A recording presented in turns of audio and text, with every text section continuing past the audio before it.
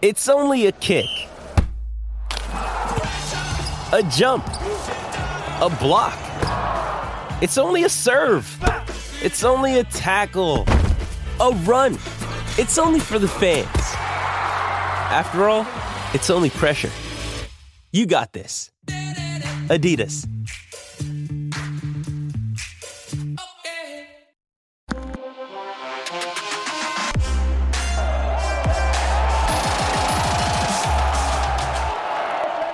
The Blue-White Breakdown, Dave Jones, Bob Flounders. Kind of a twist this week for the fan base. We're going to be talking about a Penn State win, Dave. I don't know that we saw it coming. I don't think we did when we tried to analyze the game. But Penn State was very much the best team on the field today. Kudos to them. And they're off the schneid, 1-5. Let's try and make it 2-5 next week. Is that a question? I'm gonna be. Question. It's Rutgers. No. Your thoughts. Hey, Dave, do you know that prior to today, the last time Penn State won, it was Graham Zug Day. 2009. Yeah, 3 touchdowns. 2009. Yeah. I was actually trying to remember. I'd forgotten all about that game. I was trying to remember the last time they won in Ann Arbor. They couldn't handle Amish Lightning. They couldn't handle it. The whole thing, the whole season is such an outlier. Have you ever seen you first of all, you got to give Penn State credit because this is a game. If you looked at the grand scheme, oh, here comes Kaiser. Okay, you want to say hi? There you go. Okay, now go. It's going to be annoying. Nobody had any interest in this game, and all the other fans in the league, other than Michigan and Penn State, were reveling in the fact that no one had any, if you paid attention, any interest in this game. And so this is a game where you really had to motivate yourself, and I thought Penn State really did, against all odds. I mean, maybe it's because they had so much new blood in the game, especially on offense. Their best corner is Joey Porter, right? Their Lee was very good today at running back. Caden Wallace made a great block on the clinching run by Levis. Yeah. My God, I mean, Parker Washington, you got freshmen all over the field on both sides of the ball doing great things. And so that's really encouraging. And maybe that's what you needed in a situation like this where no one really can get that jacked up to play in this game between a couple of teams with a combined record of 2-8, which will maybe never happen again between Michigan and Penn State. And the best thing for Penn State fans is now that did you hear immediately afterward?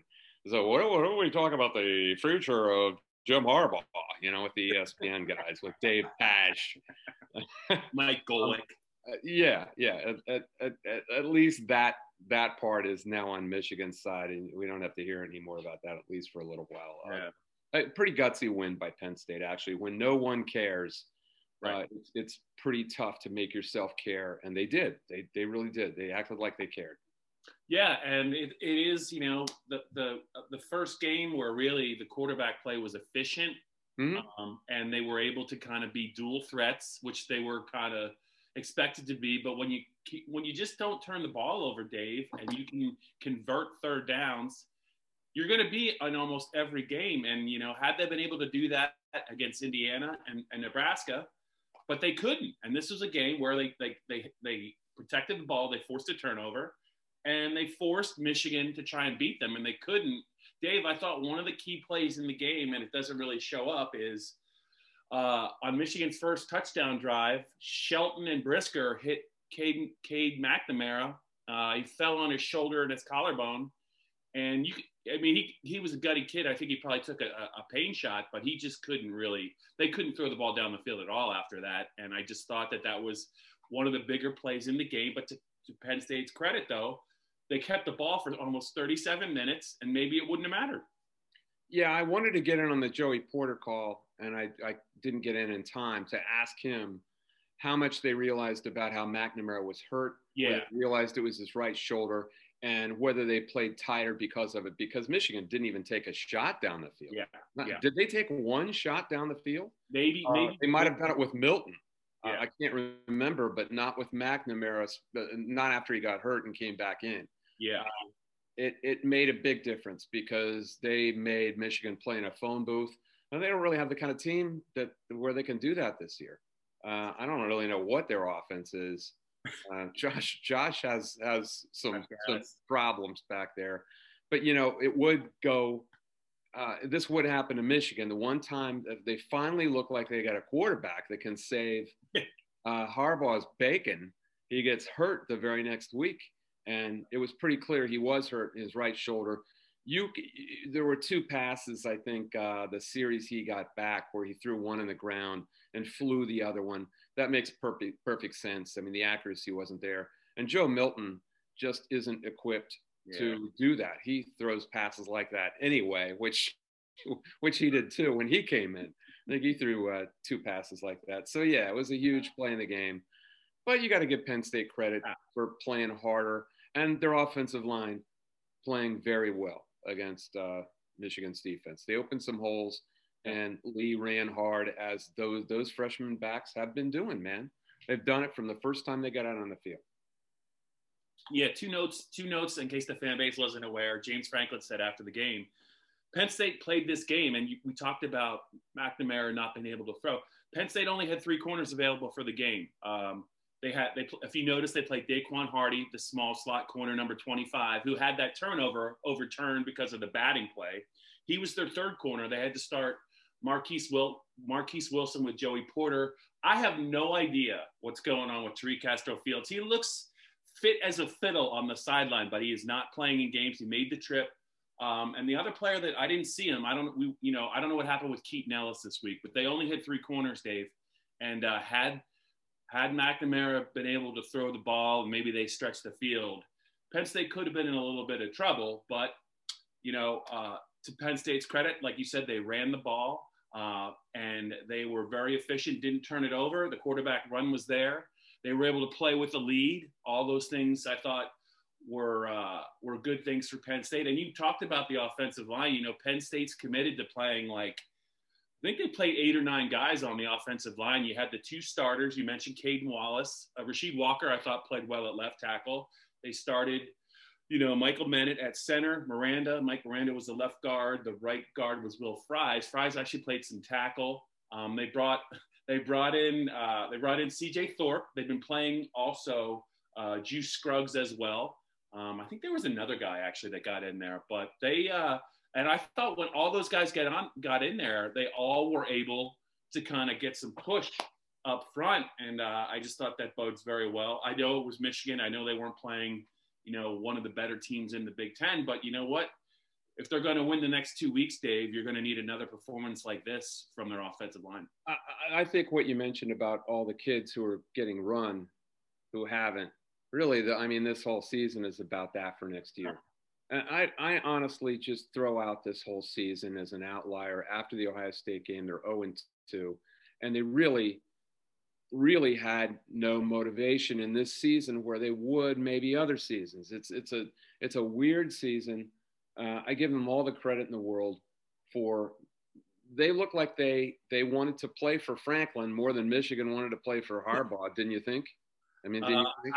I did not see a lot of fight on the Michigan side. I will admit that it looked like they were going through the motions. Yeah, we have Dan Wetzel tweeted something about guys just getting out there for exercise. Look up that tweet. He's like a prep race. He grew up in Massachusetts, I think, but he's from Michigan. Yeah. The other thing is I look. We've talked about Penn State's not tackling very well. I want to give Penn State full credit for playing hard and playing well on the offensive line and the running backs. But my God, I can't think of a worse tackling game between a Michigan and a Penn State team ever. Basically, just it looked like an Indiana Maryland game from 6 years ago or something. Not this year. It just looked like a going through the motions kind of defensive game, except for Penn State on that one defensive stand and later in the second half. But Michigan, man, they got serious problems on defense.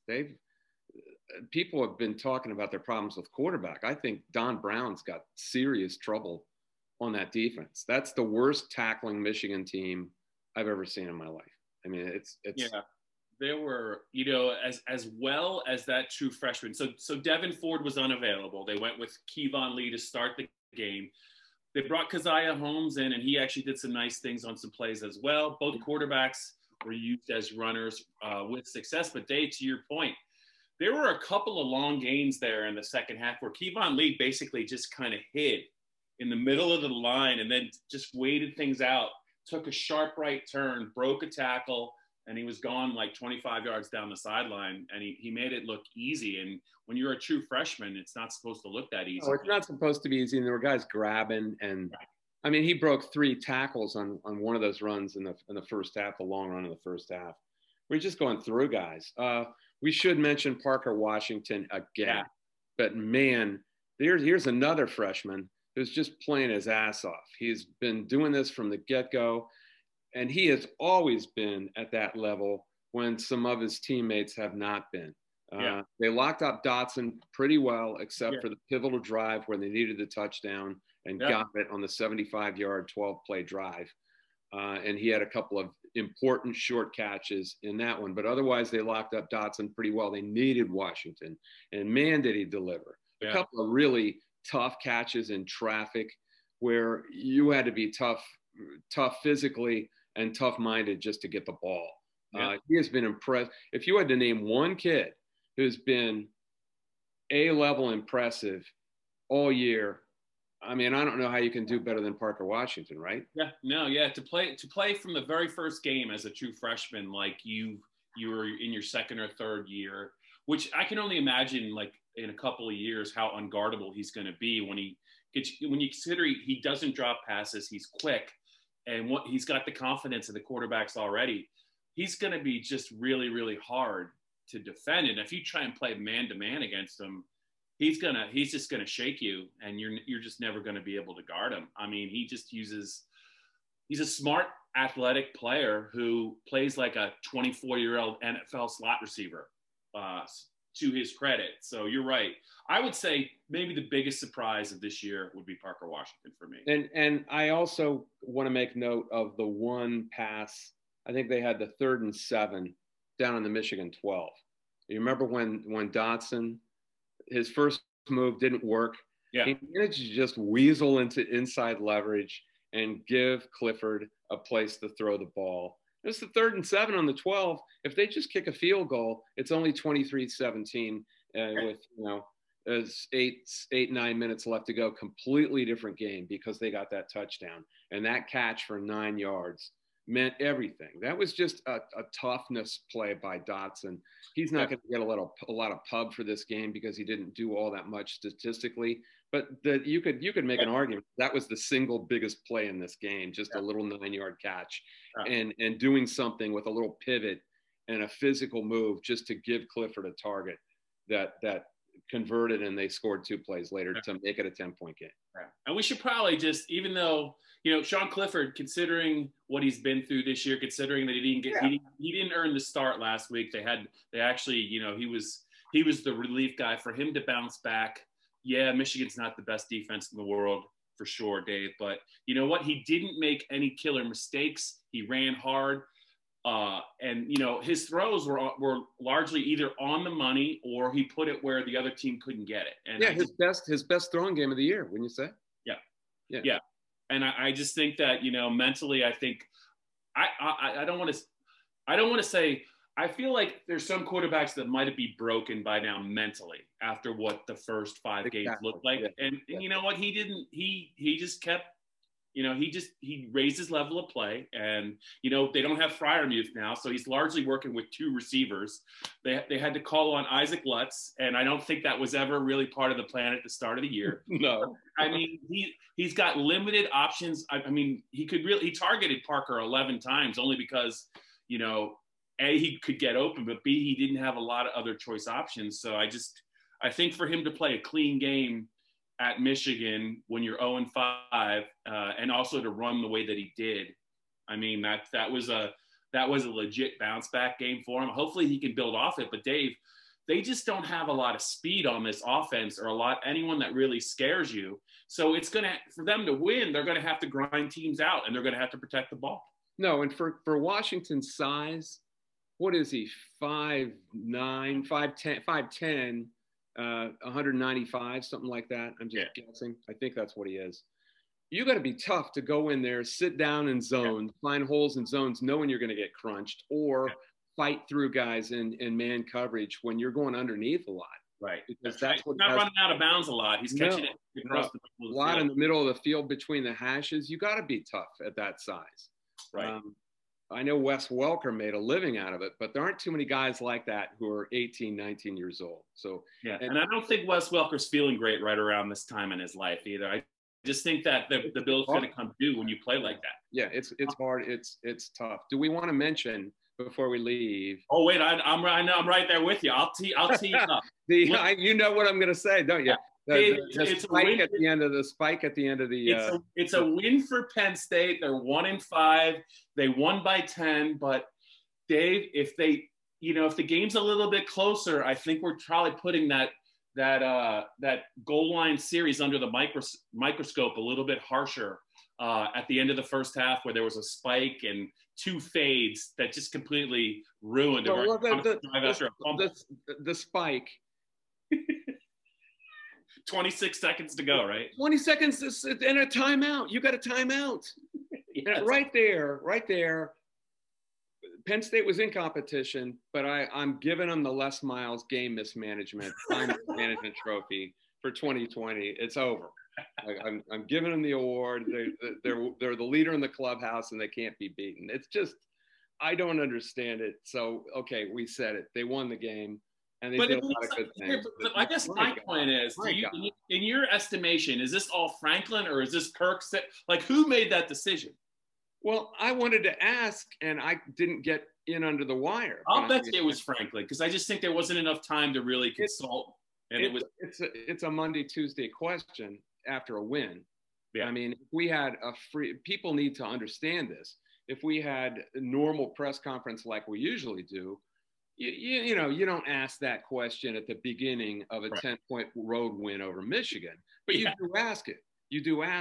Yeah, it's a worthy question. That's a Neil Rudell question. It's coming up too. No, it's me. It's usually me. But and I would have gotten the look, but it's a question that needs to be asked. And Neil has asked through our careers a lot of questions too. I mean, between the two of us, and Mark Brennan too. But my God, I mean, I would love to know who made that decision, because I don't think Sean Clifford did it on his own, right? No, I don't. He had to be ordered to do that with 26 seconds left. So it's either Kirk Ciarrocca down through James, or it's just James. I don't know. I feel like that. My guess would be James. I don't think. I just think there was too many. I think James just looked at the clock and said, and I don't know if he didn't realize he had a timeout, but that was just bad. It doesn't matter. It doesn't matter with 26 seconds. Well, it makes it worse that you do have a timeout. Yeah, but would you clock it anyway? No. You throw the ball in the end zone. You run a waggle. You get your guy out so he can't be sacked, and he throws the ball away. Get him in a place where he can throw the ball away, and have that be a commonality of everything you do in that situation with something like 26 seconds to go. You don't just give up a shot into the end zone. I mean, you just don't do it. Why? And besides the spike, why don't they have a package where they can run a rub route instead of throwing a fade? That's a whole other thing. And everyone was banging on the fade in social media, and for good reason. It's a low. They think of it as a low percentage of interception, but I just think of it as a low percentage of success in any way. I mean, if you go into it not being aggressive and thinking, don't throw an interception, we want to get the field goal. Well, you're going to get the field goal. That's what's going to happen to you, which is what they got. They got the field goal.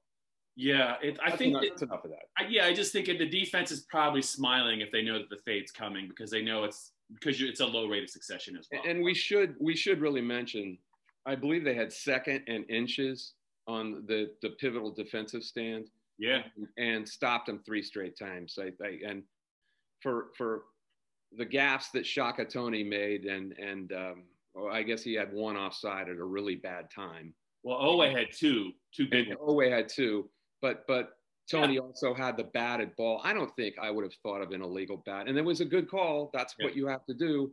And to the officials' credit, they called it right. It's just an obscure, weird call. And it clearly was what he was doing. But anyway, he made a couple of big plays, and he made essentially the big stop on Milton's sneak, I think, on fourth and inches. Some other people got credit for it, but I think it was Tony that actually made that big stop. And that pretty much clinched the game. Yeah. So Dave, I know we got a lot to talk about this week because it's Rutgers week, but 2 games left, 3 games if the pandemic cooperates and they actually get to play a Champions Week game. But I mean, does this result change anything for you, or are you just? I mean, what are you looking at for the final 3 Penn State games? It didn't change anything for me because I always counted this season as a complete asterisk anyway. Mm-hmm. People are flipping out about this season. You got to realize the emotional quotient going on after that Ohio State loss. I mean, in this season, people are checking out before the season's even played. Yeah. And what other season like this, where you've got a really good team coming back, would somebody like Micah Parsons opt out? Well, you wouldn't. I mean, maybe we're hitting a time in college football where that'll be more common, where you just opt out and decide not to get injured if you were already a first-round draft choice. I think that's possible. But in a normal college season, he doesn't opt out, and he has every right to opt out. Don't get me wrong. Yeah, right. But they're losing their best defensive player, probably the best defensive player in the Big Ten, and they're losing their top 3 running backs, their tight end. I mean, my God, they lost a lot. And they lost most of it after that second game. So I just, none of this counts very much to me. It doesn't count for Michigan to me, and it doesn't count for Penn State to me. Do you think Harbaugh is going to go to the NFL? That was my final wrap-up question. Okay. This time next year, who's Michigan's coach? Well, see, he's got 1 more year on his contract. I don't think Ward Manuel's going to re-up him at this. Rate. I mean, Golick had a good point for recruiting. You can't let him go into it. And that's necessary. You have to re-up him at least a year, at least a couple of years. He was trying to get re-upped, is what I heard, in the spring before COVID hit. So I don't think Harbaugh wants to leave. I had a problem with Golick's view of the NFL hiring him. What are the Lions going to hire him? I don't know. Who would hire him as a head coach? I think that's. I guess the theory is every year there's 6 or 7 openings, so somebody's got to fill them. I don't know, but you got to pay the guy way too much money for a. It's $10 million. Championship coach. That's the other thing. I mean, if Michigan wants to buy him out, it's $10 million because that's what he's making next year. Are they going to do that during the COVID austerity? No, I don't think so. So it's really up to Harbaugh. Does he want out of this? Is he a quitter? I think people are jumping to conclusions. Yeah. I think he's Bo Schembechler's boy, and I don't think he's going to quit. Not at Michigan. I don't. No, he's not going to quit on Michigan. That would be a scarlet letter against him in his own mind. Right. Forever. I agree. I just don't think any of this is going to happen. I think he's going to be the Michigan coach next year. All right. I like it. No, I agree with you. I do. I think that, this isn't the Niners' job, man. This is where, but you're right. He loved Bo. He's a Michigan guy, and he wants to get it fixed, even if he can't. He's going to try and get it fixed. Well, I think they have possibilities with McNamara as long as his shoulder isn't permanently hurt or something. He could have made a big difference in this game, and he wasn't around. So if he believes in him, and they believe in each other, but God knows they were still recruiting pretty well, right? Yeah. I mean, you give it one more go, and I don't believe Ward Manuel should re-up him, but and I don't think he will. But I think it's going to go in. I think both sides just decide to play it out. All these ESPN guys and everyone's speculating. It's what they want to do, and they did it right. They did it before the game was over. This is just a narrative, and I don't think it's for real. I just don't. I gotcha. I can respect it. All right, Davey, the blue white breakdown, the holiday edition, Thanksgiving special edition, Penn State wins special edition is almost in the books. They're 1-5 at Rutgers next, and then Michigan State, and then who knows? Maybe they'll get PJ Fleck and the Golden Gophers Champions Week. Maybe they'll get the Illini. Who knows? Who knows? The Big Ten's crazy, just like every other league. You never know what's going to happen from day to day. Games are getting canceled or postponed left and right, so we'll just have to play it out, like you said. What if there's a snowstorm in Beaver Stadium? Or maybe they'll have to play in the what's the name of the Vikings' new place? If they have to go on the road for the fifth versus fifth. Oh my God! Can you imagine how horrible that would be? We don't have to. Not our problem, right? All right, Davey. Happy holidays to you, your family. Kaiser's part of your family. Make sure you give him some attention because he's wound up.